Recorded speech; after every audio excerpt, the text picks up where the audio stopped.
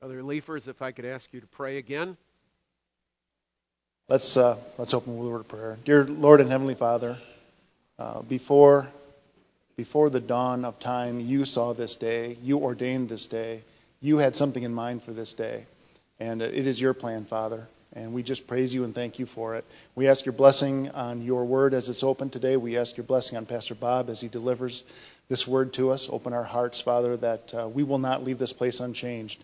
But on this day that you have created, Father, we will be further strengthened for working your kingdom and more conformed to the image of our Lord and Savior Jesus Christ. And it is his name alone that we pray. Amen. And amen. This is the seventh in our series on Man Says, God Says. And we will conclude it this evening. Perhaps coming back, as I said, there's a couple of other subjects that have been raised, but those will be touched on by the Apostle Paul in 2 Corinthians in the weeks and months to come. So we'll leave those for Paul to speak to us through the Holy Spirit on. But tonight we want to deal with the subject of the week. And actually what I really want to spend it on is the weekend. I just want you to think about how man today thinks about the week. How does society, how does the world think about the week? And is that the same as what God says? You know, our society has a view in which you could kind of summarize it and say, man's view is that one lives for the weekend. Remember, there used to be a commercial on television a number of years ago. Weekends were made for Michelob. It's an interesting thought, isn't it, as far as what we know what Scripture says. But that was man's view. And that continues to be man's view. There are many people who believe that they simply live for the weekend. And the weekend means getting drunk. The weekend means drinking as much alcohol as you possibly can consume, beginning Friday night when you get off from work and ending somewhere Sunday evening, perhaps in time to sleep it off before you come drowsily into work and underperform for most of the day on Monday. Weekends are made for Michelob. Sort of the view of mankind. Or along that same stream, how often do you not hear the weatherman say, the weekend weather forecast, the weekend weather forecast? It's rather strange. They always include Sunday in their weekend weather forecast. They never end their week on Saturday. And then, of course, there's even ourselves. Because we fall into this too, right? We'll ask one another frequently, so what are you doing this weekend? And by that, we mean, what are you doing Saturday and Sunday? What are your plans? We may say it to a coworker at work. Well, so what are you doing this weekend? We think about the week in terms of 5 and 2. That's the way man thinks of it. You work for 5, play for 2. Or what man would really like is to work for 4, play for 3, or maybe even whittle it down a little bit more. But that's the way in which man sees the week. If you were to ask most people outside of a Christian environment, how do you divide up your week? Many people would say, well, I work for 5 and there's 2 that are off from work. 5 and 2. That's the way in which we as mankind tend to divide it. Or we could become a little more specific and just talk about Sunday. For man, Sunday is to shop. Sunday is to sleep. Sunday is to recreate. Sunday is to play sports. Sunday is to travel. Sunday, for many businessmen, is to get ready for Monday's workday. For many students, Sunday is the day to catch up on all the homework you let go throughout the week and to finish writing that paper that was assigned 3 weeks ago for school on Monday morning. Or another way of simply saying it is this: it's my day. I can do what I want. It's no different from any other day. You travel to other parts of the world, and there really is no weekend view in other parts of the world. I asked Don McCrory about that once. I said, when you go to China, okay, what's Sunday like in China? Answer: like any other day of the week. There's nothing unique, nothing special. People go to work, people go to school. It's just a normal day. There's no concept even of somehow the week is divided up in some way. It's just all one big pot called the week. And it's no different. Some of you I know who have traveled to other places, perhaps on mission works and so on, whether it's Guatemala or Costa Rica, you take note of that. Everything runs. Buses run. Everything goes on. It's like nobody takes note of anything unique. Or, of course, there are those folks in our world who would say, well, Saturday is the day of worship. People up the road at the Seventh-day Adventist Church. Or there are those who would say, give God some, but not all. Give God some, but not all. I ran across an article by John MacArthur. I don't often quote John MacArthur. In fact, this might be the first time I've ever quoted John MacArthur. I don't quote a lot of people, but I came across an article that he wrote entitled Why Sunday is the Lord's Day. And he goes through and he talks about the fact that he has traveled in his experience in many places, and wherever he goes, Christians always gather on Sunday. That's kind of a phenomenon, isn't it, when you stop to think about it, that for some 2,000 years, Christians have been gathering on Sunday for worship.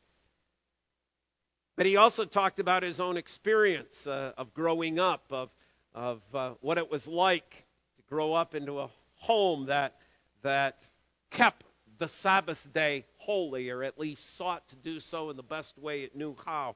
He talked earlier in the article about his early days at Grace Community Church. I think it's in the San Fernando Valley. He said there was only one mall in the San Fernando Valley, and it was closed on Sunday. By law, the rules were that no business could be open on Sunday. And now I think probably the last place we would think about of ever a day being set aside would probably be California. But then in regards to giving God just a little, not at all. He says, well, many churches had begun to whittle away at Sunday. This is in the last 25 years or so.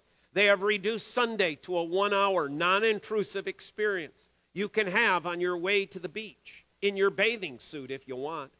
They have minimized Sunday down to this 1 hour that you can get out of the way. And in order to accommodate people who don't even want to dent Sunday with that, they accommodate that with a Saturday night service.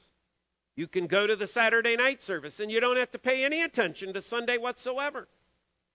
So you can have the whole day at the beach. And you can do the Saturday service at night when it's dark. You can't go outside and play anyway. This is typical of the contemporary trend. And people seem to make very little difference between whether people gather on a Saturday or a Sunday. It doesn't seem to be an issue. There are a lot of folks who would like to leave Sunday completely free for games, recreation, going to the mall, or whatever else they want to go and do. Throw in a Saturday night service that takes just a little while, seems to accommodate their busy schedule readily. Well, does it really matter? Is it important for us to do this on Sunday? Couldn't we just as well do it any other day of the week? Man's view. We can do with the week what we want. We can do with the days of the week what we want. We can gather when we want. We don't have to gather if we don't want to. That's what man says. Let's turn to God's Word tonight. The book of Deuteronomy, the 5th chapter. As you know, when we are in this series, we'll be in a number of passages in Scripture, but this will be our foundational one. Deuteronomy chapter 5. Let's hear what the Lord says. And Moses summoned all Israel and said to them, Hear, O Israel, the statutes and the rules that I speak in your hearing today, that you may learn them and be careful to do them. The Lord our God made a covenant with us in Horeb. Not with our fathers did the Lord make this covenant, but with us, all of us who are here alive today. The Lord spoke with you face to face at the mountain out of the midst of the fire. Well, I stood between the Lord and you at that time to declare to you the word of the Lord. For you were afraid because of the fire, and you did not go up into the mountain. He said, I am the Lord your God who brought you out of the land of Egypt, out of the house of slavery. You shall have no other gods before me. You shall not make for yourself a carved image or any likeness of anything that is in heaven above, or that is on the earth beneath, or that is in the water under the earth. You shall not bow down to them or serve them, for I, the Lord your God, am a jealous God, visiting the iniquity of the fathers on the children to the third and fourth generation of those who hate me, but showing steadfast love to thousands of those who love me and keep my commandments. You shall not take the name of the Lord your God in vain, for the Lord will not hold him guiltless who takes his name in vain. Observe the Sabbath day to keep it holy, as the Lord your God commanded you. 6 days you shall labor and do all your work. But the seventh day is a Sabbath to the Lord your God. On it you shall not do any work, you or your son or your daughter or your male servant or your female servant or your ox or your donkey or any of your livestock, or the sojourner who is within your gates, that your male servant and female servant may rest as well as you. You shall remember that you were a slave in the land of Egypt, and the Lord your God brought you out of there with a mighty hand and an outstretched arm. Therefore the Lord your God commanded you to keep the Sabbath day. Honor your father and mother, as the Lord your God commanded you, that your days is giving you. You shall not murder, you shall not commit adultery.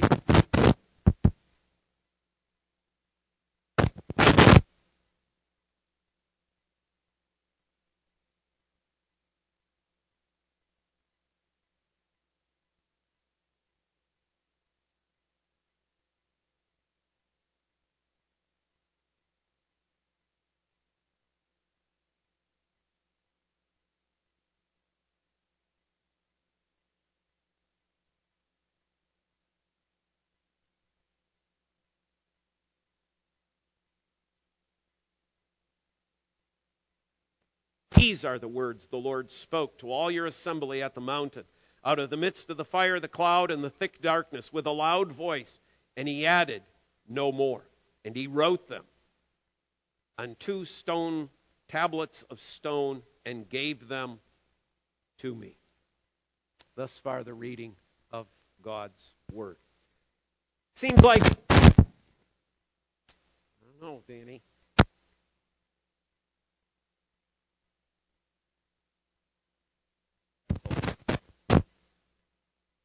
I think we'll go without it. Let's try that.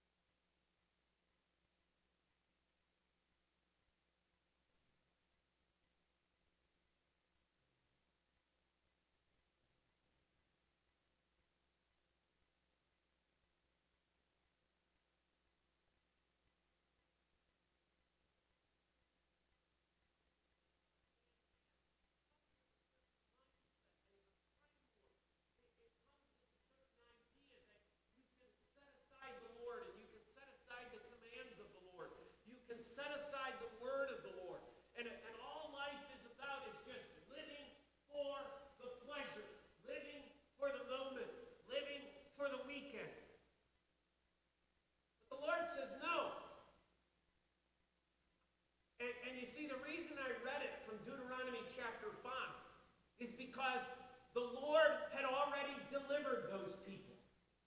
The Lord had brought them not only out of Egypt, the Lord had brought them through their 40 years of wandering in the desert. He is bringing them into the land of Canaan.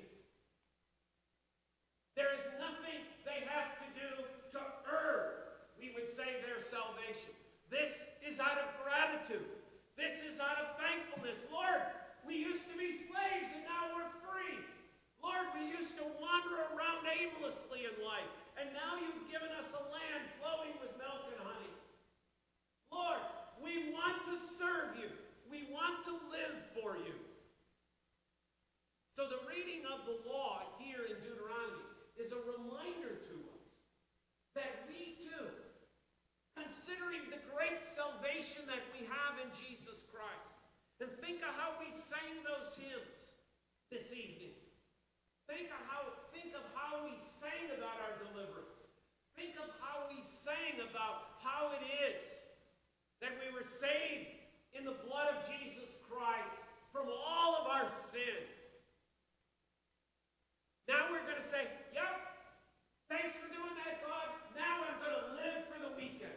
Now I'm going to live for my pleasure. Now I'm going to live for what I want to do. No, the Lord comes to us as his people and he says, there ought to be thankfulness, there ought to be gratitude. And it doesn't come as a command.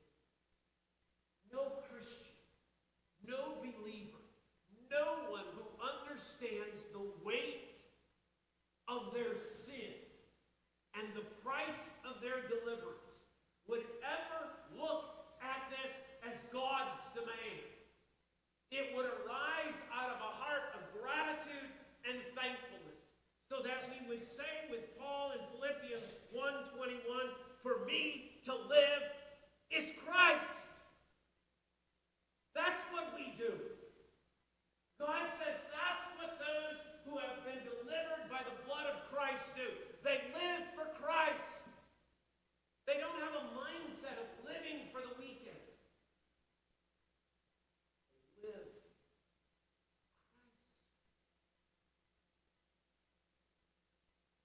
Second thing that God is saying to us out of Deuteronomy chapter 5 is that there is an established order. There is an established order. 6 days, verse 13, you shall labor and do all your work. See, man divides it 5 and 2. Man divides it 5 in the weekend. And the weekend for man includes Saturday and Sunday. That's man's weekend. And I know we fall into it, and I know we're not doing it purposely. I'm not trying to say, there's some horrible sin on our part. But God is calling forth a different mindset, isn't he? He's not calling for us to think about the week that he has given, the established order that he has laid upon the earth as 5 and 2. God is saying the way you divide it is 6 and 1. That's the way the week is to be divided.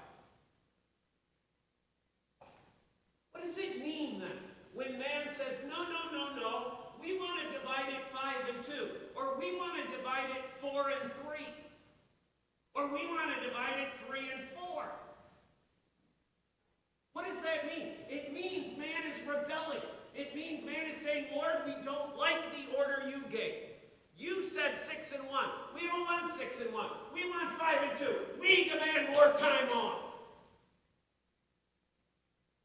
It's a rebellion against what God has ordered the world, the universe, our lives to be run and governed on. That we are to work for 6 days. We are to rest for 1. Now, he's saying much more than that, but at least we need to start thinking in the way that God is giving. You see, it's not God saying every day's the same. No. 6 days to labor, 1 to rest. Not every day is the same. 5 and 2 is wrong. 4 and 3 is wrong. That's not the way I designed you. Now let me explain that as well, because some of you are thinking, well, my boss won't let me work 6 days. They cut me off at 40 hours. By 6 days shalt thou labor and do all thy work.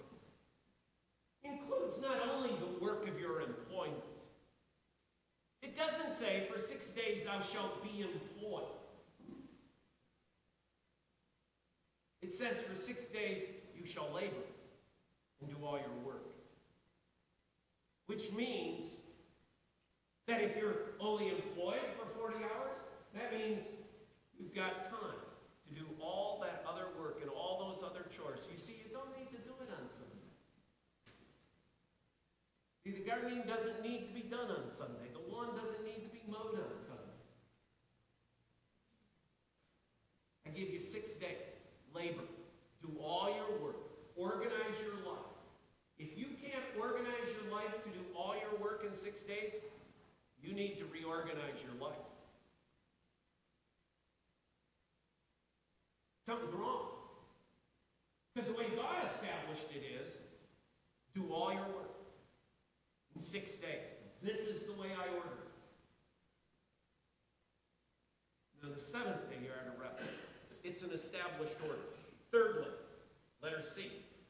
There is also a commanded rest. Not only does God divide it to 6 and 1, unlike our society and our world, but God also orders that one day, that 7th day, is a Sabbath. It's a day of rest. The word Sabbath, as I've mentioned before, but there are a number of visitors, so I'll mention it again. The word Sabbath does not mean Saturday. The word Sabbath does not even mean 7th day.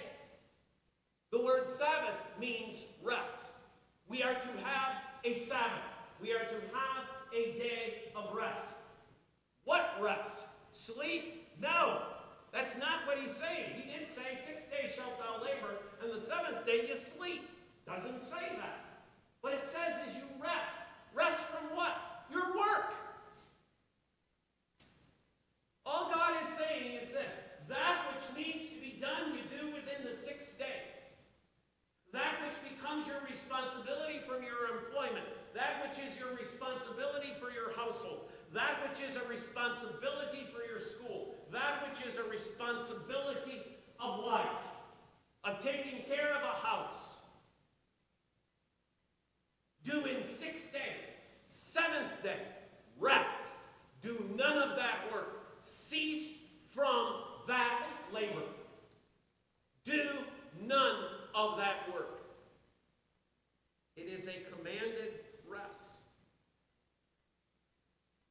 Not only for oneself, but if one is in a position where one has employees, if one is in a position where one has implements that do work as well, you are to give them a rest. You're not to work them. It's clear. Give them a rest. Servants, male, female, ox, donkey, give them a rest. Everything deserves a break from the work that it is to do the other 6 days. But it's not only a rest, is it? Verse 12. Observe this day of rest. Observe this rest day to keep it holy. Make it sacred. This doesn't mean, you see, then it's my day to do what I want. This is a day that I must keep holy. That is what the Lord is saying. So unlike our society out there that says it's my day, it's a day to sleep, it's a day to shop, recreate, play sports, travel, whatever else, God says, no, it isn't. You're working 6 days. The other day is the day for you to keep holy. This becomes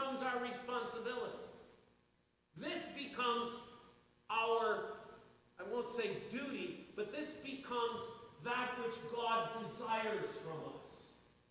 This is what God wants us to do with the one day. He wants us to keep it as a holy day. A day in which one thinks about God. A day in which one worships God. A day in which one contemplates God. A day in which one rests in God. That is what the day is for. Not like what man says. Now in your notes, I'd like you to go from, we have A, you live for the Lord, B, the established order, C, the commanded rest. I want you to go down to F.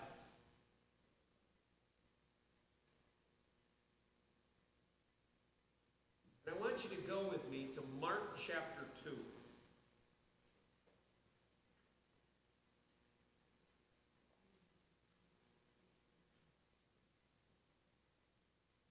We pretty much know this text, okay? If you believe at all in the keeping of the Sabbath, okay, as a day of rest, sooner or later, some fellow Christian from some non-Sabbath keeping tradition is going to throw this verse at you. It's verse 27. Because they love to throw back, Jesus said, the Sabbath was made for man, not man for the Sabbath.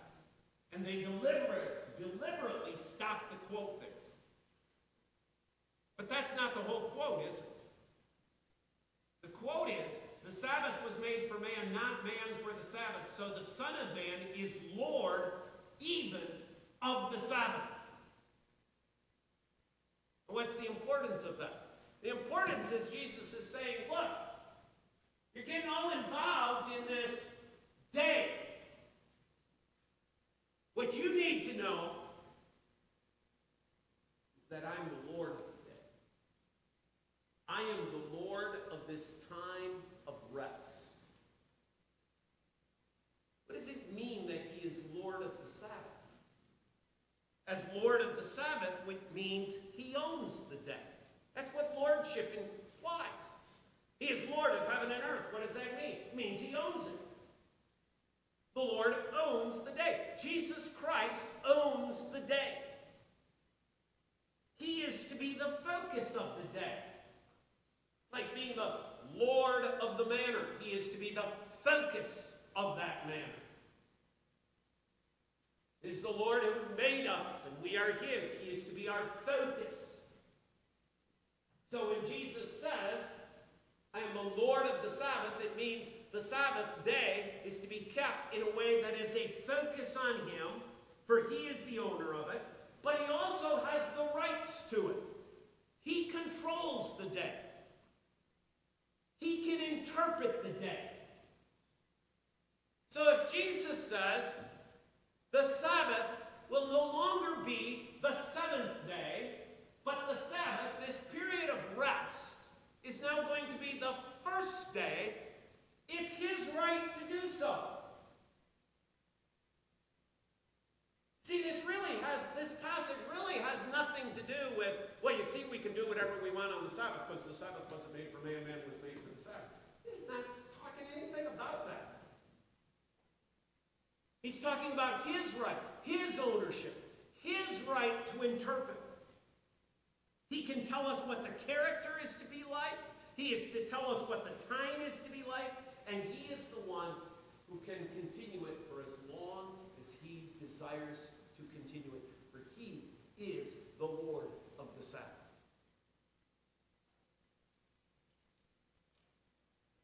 So rather than Jesus setting aside Deuteronomy chapter 5, what Jesus is actually doing is emphasizing Deuteronomy chapter 5. He's saying, I'm the one who is the Lord of this day. Now, why does he say that? Because what had happened? The religious leaders of the day, most notably the Pharisees, had taken the Sabbath hostage. They're the ones who thought they were the Lord of the Sabbath. They thought they were the ones was in control.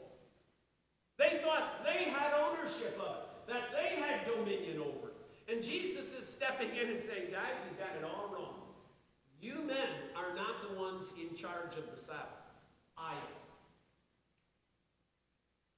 I am in charge of this. Notice Jesus doesn't set aside the Sabbath of Deuteronomy chapter 5. Jesus doesn't say, I'm the Lord of the Sabbath. It no longer exists. Doesn't say that. He says, I am in control of this day. So unlike man, and in our society today that wants to argue against this created order, this established order that God has given, this redemptive order that God has placed, man wants to raise their angry fist and say, no, we're the Lord of the Sabbath. We get to decide what to do. Jesus said, no, I'm the one who is the Lord of this Sabbath. Now, I wanted to do that one. Now I want you to go back to thee. Because what does the Lord of the Sabbath do? The Lord of the Sabbath says, I'm going to change the day. Yes, you used to gather on that seventh day. That was the day designated. But that's not the Sabbath. The Sabbath, I declare, is now the first day of the week. Now, all we have to do to understand that is to go back to the gospel accounts. We understand that the one who rose again from the dead rises on the first day of the week. The gospel writers emphasize that. And they emphasize it because they're not writing a diary at the moment it occurs. They're writing it from the perspective of years of church history now. By the time Matthew, Mark, Luke, and John get around to writing their Gospels, the church has been in existence 20, 30 years. Jesus ascended into heaven 20, 30 years. Now, Matthew, Mark, Luke, and John begin writing it. And they're writing it from the perspective of, you know what? That whole business of Christ rising on the first day of the week is pretty significant. He didn't rise on a Sabbath. He rose on the first day of the week. So when you get to Acts chapter 20, the story of the church, the history of the church, what is the history of the church? They're gathering together to break bread, to have the Lord's Supper, to commune with one another. When? On the first day of the week. So Paul says in 1 Corinthians chapter 16, he says, like I commanded all the churches in Galatia, you there in Corinth, when you come together on the first day of the week, come together with an offering. But perhaps the one to pay most attention to in regards to that is go to the book of Revelation.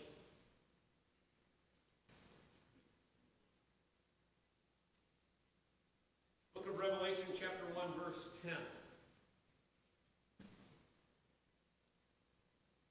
John writes, I was in the Spirit on the Lord's day. On the Lord's day. That's what it said in Acts. That's what it says in Corinthians. This is what it says here. Now, why is that significant? Because in John's books, the seventh day is always called the Sabbath. Why? Because he wrote his gospel, I should have said, his gospel account, up until chapter 20. Chapter 20, it changed. Suddenly we have the first day of the week and Jesus arose. This now becomes that which the Church of Jesus Christ, by order of Christ, by the example of Christ, becomes the Sabbath. So he's in the Spirit. When? On a Sabbath? Well, not the seventh day Sabbath, but the Lord's day Sabbath. The first day of the week. Now, why do we get to arbitrarily change it? We don't. The one who is the Lord of the Sabbath, Jesus Christ himself, has set it in order. So there is There's something when MacArthur writes, and he writes it in such a way, I'm troubled by the fact that people would think they could gather on a Saturday in place of the Lord's Day. I'm troubled by that. Because MacArthur will go on to say, it's like shoving the Lord out of the side, and it's all about our convenience, and it's all about what works in our schedule, and we'll make it easy for people, rather than listening to the Lord, rather than listening to the Lord of the Sabbath, who comes and tells us, this is the way it is to be. But let me give you another reason. Because the whole pattern of 6 and 1, not of 5 and 2 and 4 and 3, but the pattern of 6 and 1 is an eternal pattern. Say, what do you mean by that, Pastor Bob? Go to the book of Hebrews, chapter 4. The book of Hebrews, chapter 4, the author is talking about the fact that there is still to come a Sabbath. Let's just go to that a minute. Hebrews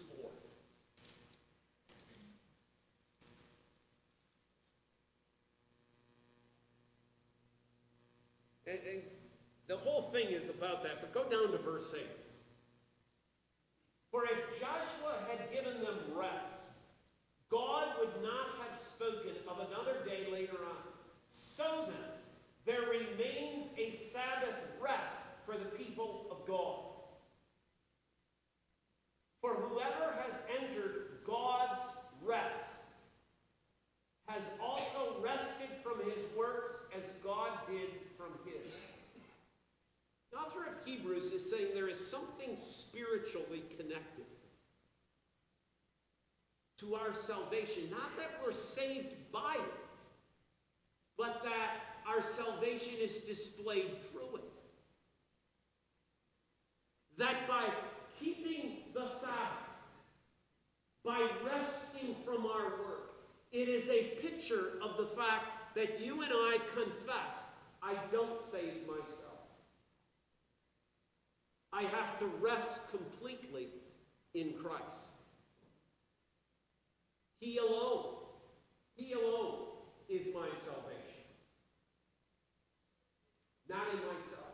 By somehow changing even the week in which we think about it, there is a way in which man is seeking to say, some of my salvation is dependent upon me. And God is saying, no, I gave an established order of the week, and I gave a Sabbath, so that there would be the pause to always think and to reflect upon my Son and the gift of my Son for your salvation, and that you could reflect upon that, because that's what you're going to do for all eternity. That's the Sabbath rest that is yet to come. That which is to come is not living for the weekends, my folks. That's not what eternity is going to be about. Eternity isn't going to be about, this is my day, I can do what I want. Eternity isn't going to be about, hey, I'm going to go shopping and I'm going to go recreate. No, eternity is going to be about Christ and focusing upon Christ and the glory of Christ and the majesty of Christ. And he gives us this day for us to do so now. That in the busyness of our lives, we have one day to rest fully in Christ, that we can think about him and all the blessings and all the treasures that we have. So when we stop and think about it, why would we only give him a portion of this day?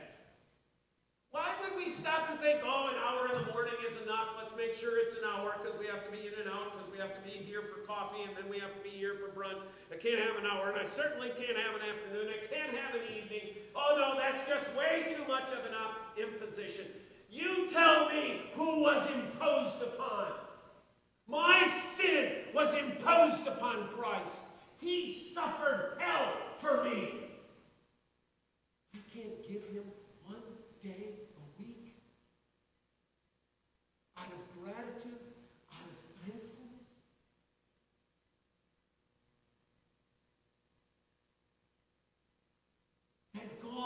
his Son, not sparing, sent him to die. I scarce can take it in. Yeah, but don't make it go over an hour, Pastor.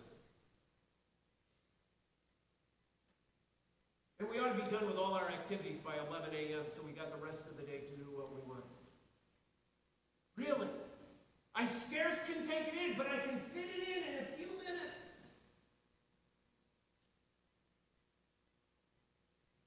God says, no, I want you to take a whole day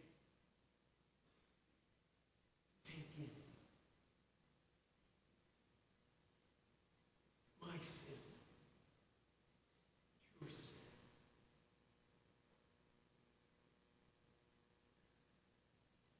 Bliss of this glorious thought that our sin, not in part but the whole, was nailed to the cross and bear it no more. Praise the Lord. Yep, for 10 minutes. That's all I got. We've got to get to the mall for that deal. Really?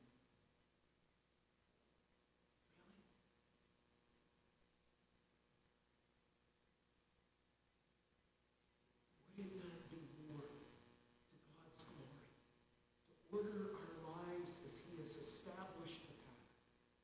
To order our lives not by the world's standards, not by the world's counting, but by the Lord's counting. So that 6 days we labor and do all